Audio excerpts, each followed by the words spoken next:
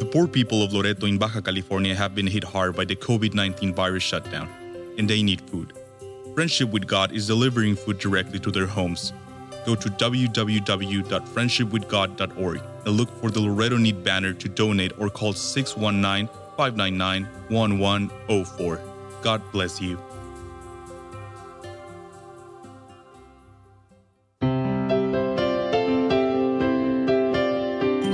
Welcome to Friendship with God with our Bible teacher Tom Cantor. Today's message and previous messages can be listened to or downloaded for free at friendshipwithgod.org. friendshipwithgod.org. You can also obtain free resources from Tom Cantor and view our online bookstore at friendshipwithgod.org or call us at 800-247-3051, 800-247-3051. Tom Cantor also has a daily devotional verse that comes out each day by email and on Facebook. To receive this small daily devotional verse that Tom Cantor puts out, you can sign up at friendshipwithgod.org, friendshipwithgod.org, or find Tom Cantor on Facebook by searching for Tom Cantor and Friendship with God. Now, here is our Bible teacher, Tom Cantor. The title of the message is something that sounds outrageous. Save the world. Save the world by saving Israel's remnant. We just talked about the world. We just sang about the world. We sang about from Greenland to India to Ceylon and about the heathen bowing down to wood and stone and in vain offering up their gifts to idols. That's the world. The message tonight is going to build on, and this is only the first part of it, and you're not going to see the whole of it, of how to save the world by saving Israel's remnant. So if you can tolerate me, come back next week again for part 2. But maybe part 3, who knows. But anyway, this is what we're really talking about. The world. And that's where the scripture, our key scripture, starts tonight. Please follow along, Zechariah 8:22. Zechariah 8:22, we are talking about in Zechariah 8:22 from Greenland's icy mountains to Indian and Ceylon and all the world, when it says in Zechariah 8:22, yea, many people, there it be, many people, Zechariah 8:22, many people and strong nations shall come to seek the Lord of hosts in Jerusalem and to pray before the Lord. This is the world. This is the world. Verse 23. Thus saith the Lord of hosts. I'm not supposed to preach in between with the scripture. I'm sorry. Verse 23. Thus saith the Lord of hosts. In those days it shall come to pass that 10 men shall take hold out of all languages of the nations. Not supposed to, that's the world again, area. Even shall take hold of the skirt of him that is a Jew, saying, we will go with you, for we have heard that God is with you. We started last week, we talked about the I Stand With Israel. Just want to kind of review that because that's really also a backdrop of where we're going here. And if I were to ask you as Bible believers now to tell me, why is Israel important? Why is Israel so important? As believers, we say, Israel's important, Israel's important. The U.S. Embassy moves to Jerusalem, recognizing Jerusalem as the capital of Israel. Israel's important, Israel's important. Israel's important to the church. I can tell you, the Jews don't think that they're important to the church, but it is important. So we ask the question, it's a good question. If I was to ask you now, tell me, why is Israel so special?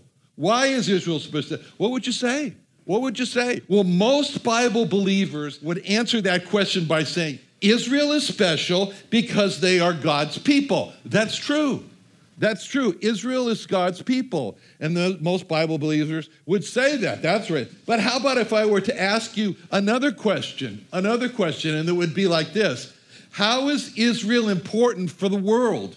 How is Israel important for Greenland's icy mountain from India and Ceylon? Or maybe I should ask you a more basic question first. Is Israel important for the world? What would you say if I were to ask the question, why do we do Jewish evangelism? Why do this? Why is Jewish evangelism important today? You have the prayer maps here.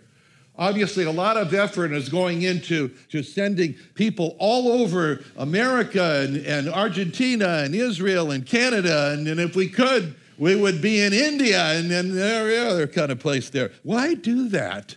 Why is evangelism so important of the Jewish people?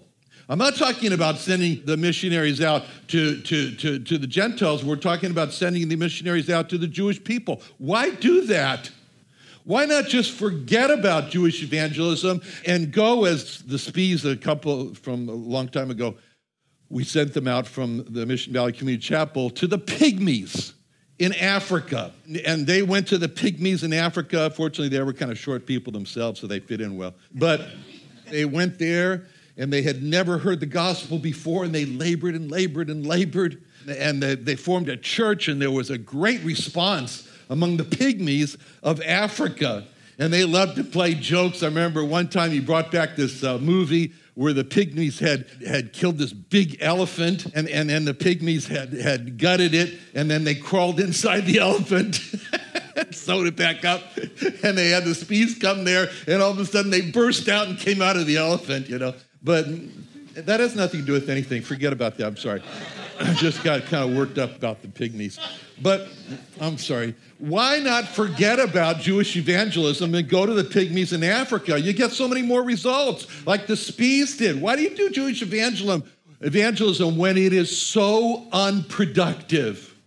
Even the Jews comment on how Jewish evangelism is so unproductive. During the 2016 Summer Blitz campaign, we're now on number 8 here, so it's easy to remember. 2018 is the 8th. Number 6 was 2016. We did and that campaign included Long Island, New York.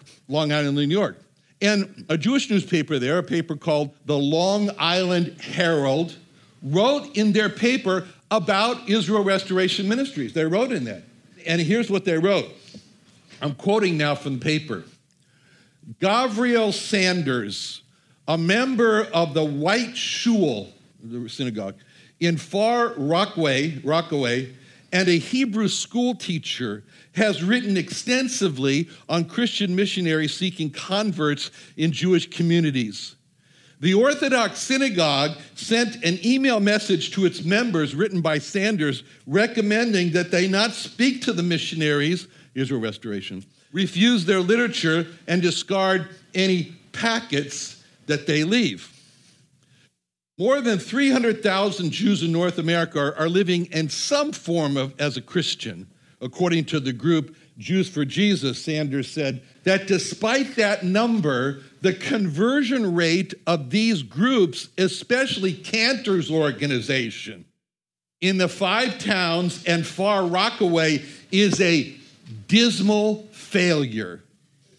Whoa. From the Orthodox synagogue in Long Island, New York, Gabriel Sanders has said that the conversion rate of Cantor's Israel Restoration Ministries is a dismal failure. A dismal failure. A dismal failure is how the Jews see the conversion rate from Jews. A dismal failure. Our conversion rate is not just a failure, it's a dismal failure. Now, when I hear that, I don't just feel depressed, I feel dismally depressed. Because there's a ring of truth in what he's saying. And there was one prophet in the Old Testament who God gave a special preparation to as he called him to go to the Jewish people, and that prophet was the prophet Ezekiel. And here's what God told Ezekiel when God sent Ezekiel to the Jewish people, Ezekiel chapter 1, verse 28, Ezekiel 1:28. God said, this is the account here. First of all, Ezekiel says, there was an appearance of the likeness of the glory of the Lord. And when I saw it, I fell upon my face, and I heard a voice of one that spake. So first, I'm going to stop here again. All right. First, Ezekiel gets the closest he has ever been to God. He is the closest now he's ever been to God. He sees the glory of God. He falls on his face, and he hears God who's going to speak to him. When anyone gets close to God, and what he's going to hear is called Israel. And when anyone gets close to God, really close to God, as Paul did, The closest that Paul got to God was Romans chapter 8. Romans chapter 8 is where there's more references to the Spirit of God. I think there's 14 in that one chapter than any other chapter in the book of Romans. He is so close to God. He's saying, nothing can separate me from the love of God, which is in Christ Jesus, how he ends it. He is so close to God. And when being so close to God in Romans chapter 8, what happens is that he hears in Romans 9, 10, 11, God's call for him to go to Israel, to the Jewish people. After Ezekiel has gotten really, really close to God, Ezekiel hears in Ezekiel chapter 2, verse 3, Ezekiel chapter 2, verse 3, what God said. He said unto me, Son of man, I send thee to the children of Israel, to a rebellious nation that hath rebelled against me. They and their fathers have transgressed against me, even unto this very day. They are an impudent children, stiff-hearted. I do send thee unto them. Thanks a lot. What a calling. And thou shalt say unto them, well, that's not in the scripture, by the way, I added that. And thou shalt say unto them, thus saith the Lord God. So Ezekiel is very close to God, and God tells Ezekiel, I'm sending you now to the children of Israel. And then God tells Ezekiel that I'm sending you to a people who is rebellious, hard-hearted, they're stubborn. Ezekiel, like I said, he must have said to us that you're sending me to a people that's rebellious, hard-hearted, and stubborn people? Sounds like a great calling to me. And then he goes on in chapter 3, verse 5, Ezekiel 3, verse 5, Ezekiel 3, 5. And God clarifies it, who he's sending him to. He says, for thou art not sent to a people of a strange speech, not Hebrew, and of a hard language, but to the house of Israel. Not to many people of a strange speech and of a hard language, whose words thou canst not understand, like the pygmies. Spies going to the pygmies. Surely, had I sent thee to them, they would have hearkened unto thee. But the house of Israel will not hearken unto thee, for they will not hearken unto me. You know what God's saying here? Welcome to the boat. For all the house of Israel are impudent and hard-hearted. Then what happened is that God promised Ezekiel, from this passage here, God says, I'm making a promise to you, Ezekiel. They're not going to listen to you. Israel promised Ezekiel that Israel would not respond to the message, to his message from God. If Ezekiel had a message from God, which he did, they wouldn't respond. If Israel responds, it wasn't God's message, because God had said they will not respond to my message. God promised Ezekiel that from his conversion rate, that Ezekiel would be a dismal failure. And from that, Ezekiel should have not only been depressed, he should have been dismally depressed, like me. And I think we should call anyone who gets discouraged from the conversion rate among the Jewish evangelism as suffering from the Ezekiel depression syndrome. And I've suffered from the Ezekiel depression syndrome because of the low conversion rate. And anyone who's worked in Jewish evangelism has suffered from the Ezekiel depression syndrome because of the low conversion rate. So I ask you, why do this? Why do Jewish evangelism? You know, there's a Baptist church we visited several times. They have so many conversions among the Mexican people there that they wrote one time in their newsletter, it only costs $1 per soul for Mexican people to get saved. That's what they said. It only costs $1 per soul. Now, when I read that, I read $1 per soul. Wow. Now, let's see how much it cost Israel Restoration for a Jewish soul to get saved.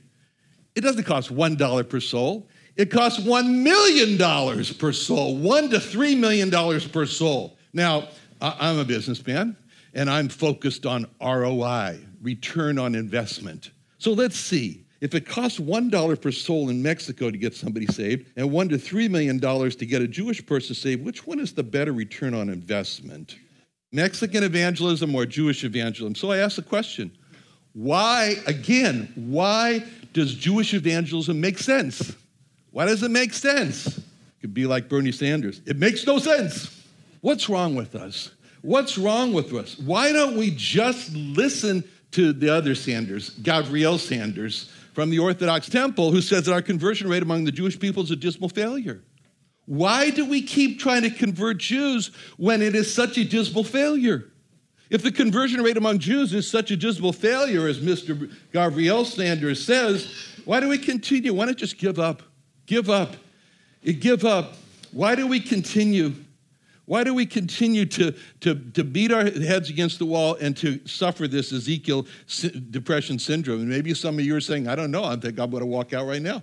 Because the question is going to be answered in the Bible.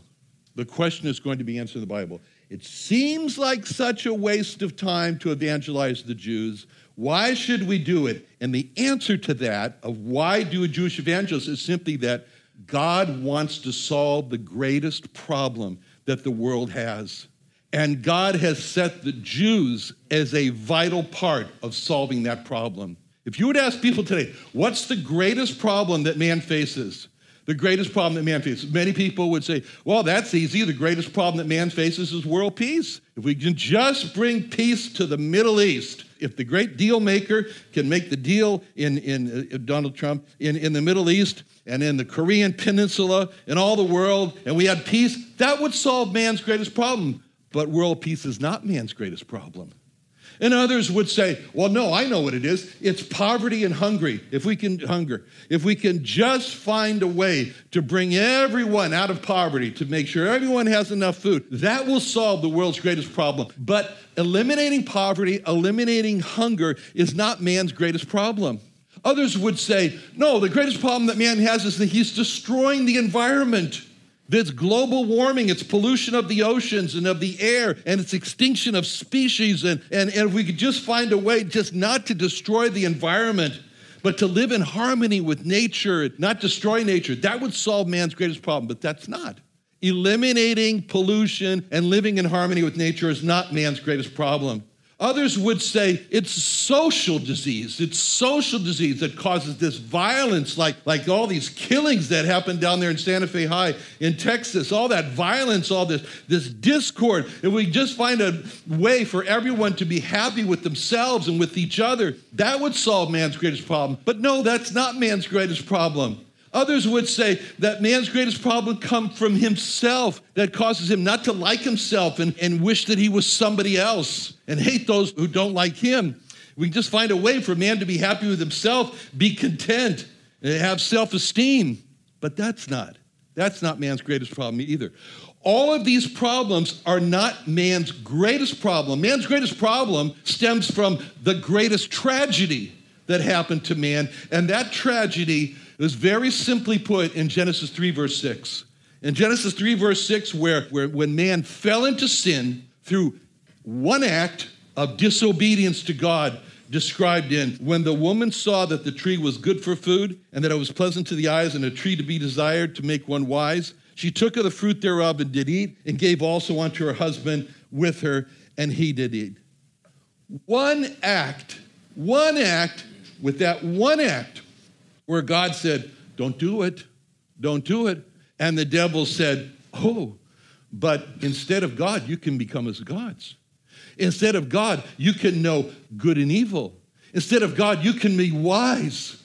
And with that one act, all of mankind acquired at that time his greatest problem, a sinful nature. When our first parents fell into that desperate state of sin, the greatest problem of sin was passed on to every person who's been born from a man and a woman. And the consequences of that is vast and it's ongoing. Man's greatest problem is what the Bible calls the wages of sin in Romans 6:23. The Romans 6:23 says, the wages of sin is death. Ezekiel 18:20 says, the soul that sinneth, it shall die. That's true. There are no exceptions to those consequences. Sin must be judged, and judgment is death. Man's greatest problem is that he's on death row.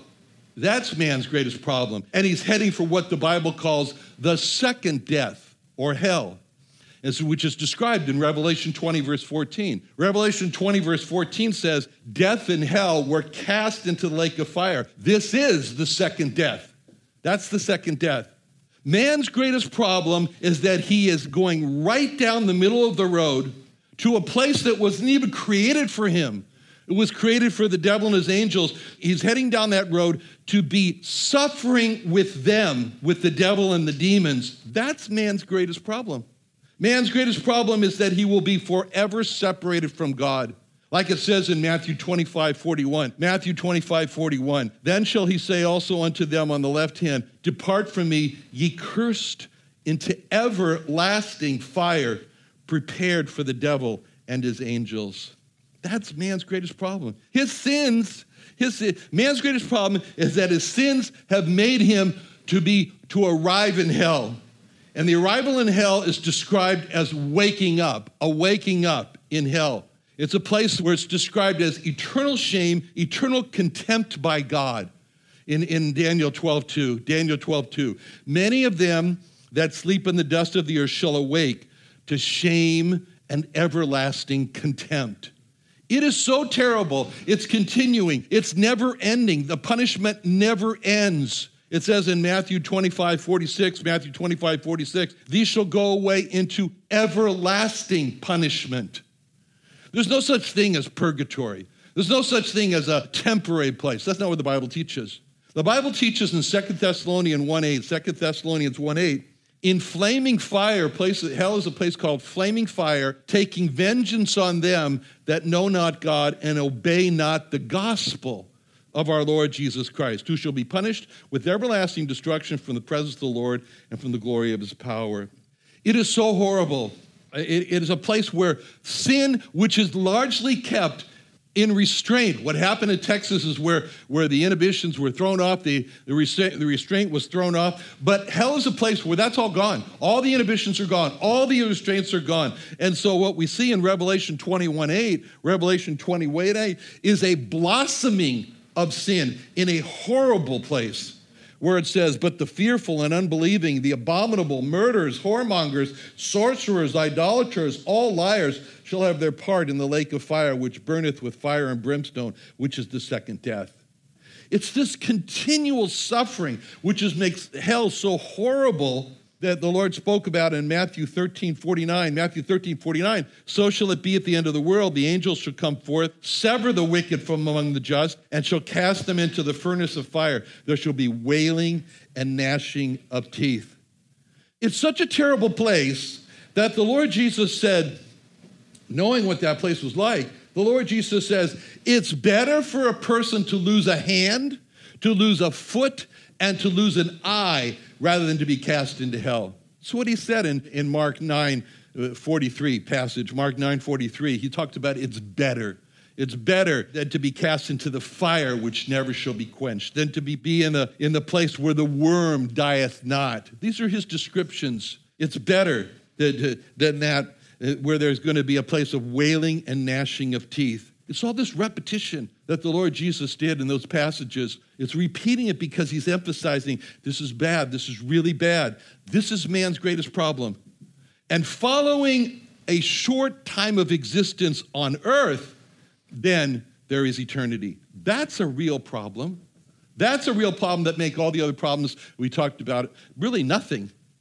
Now, that problem of man being judged for eternity in hell for his sins is so horrible that God immediately flew into action. There's a hymn that we sometimes sing where it says, he saw me plunged in deep distress and flew to my relief.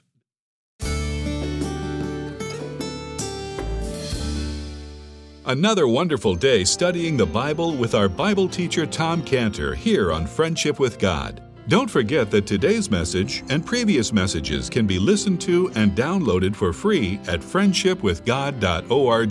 friendshipwithgod.org. You can also go online to find free resources from Tom Cantor and our online bookstore at friendshipwithgod.org. You can also find Tom Cantor on Facebook, and you can also go to friendshipwithgod.org and sign up for his daily devotional. Tom Cantor is also the founder of Israel Restoration Ministries. You can visit that website at israelrestorationministries.org. You can write to Tom Cantor at P.O. Box 711330, P.O. Box 711330, Santee, California. Santee, California 92071. Or email Tom Cantor at tomcantor@friendshipwithgod.org. Tom Cantor at friendshipwithgod.org. Or for more information about Tom Cantor and Friendship with God and Israel Restoration Ministries, call us at 800-247-3051. The poor people of Loreto in Baja California have been hit hard by the COVID-19 virus shutdown, and they need food. Friendship with God is delivering food directly to their homes. Go to www.friendshipwithgod.org and look for the Loreto Need banner to donate or call 619-599-1104. God bless you.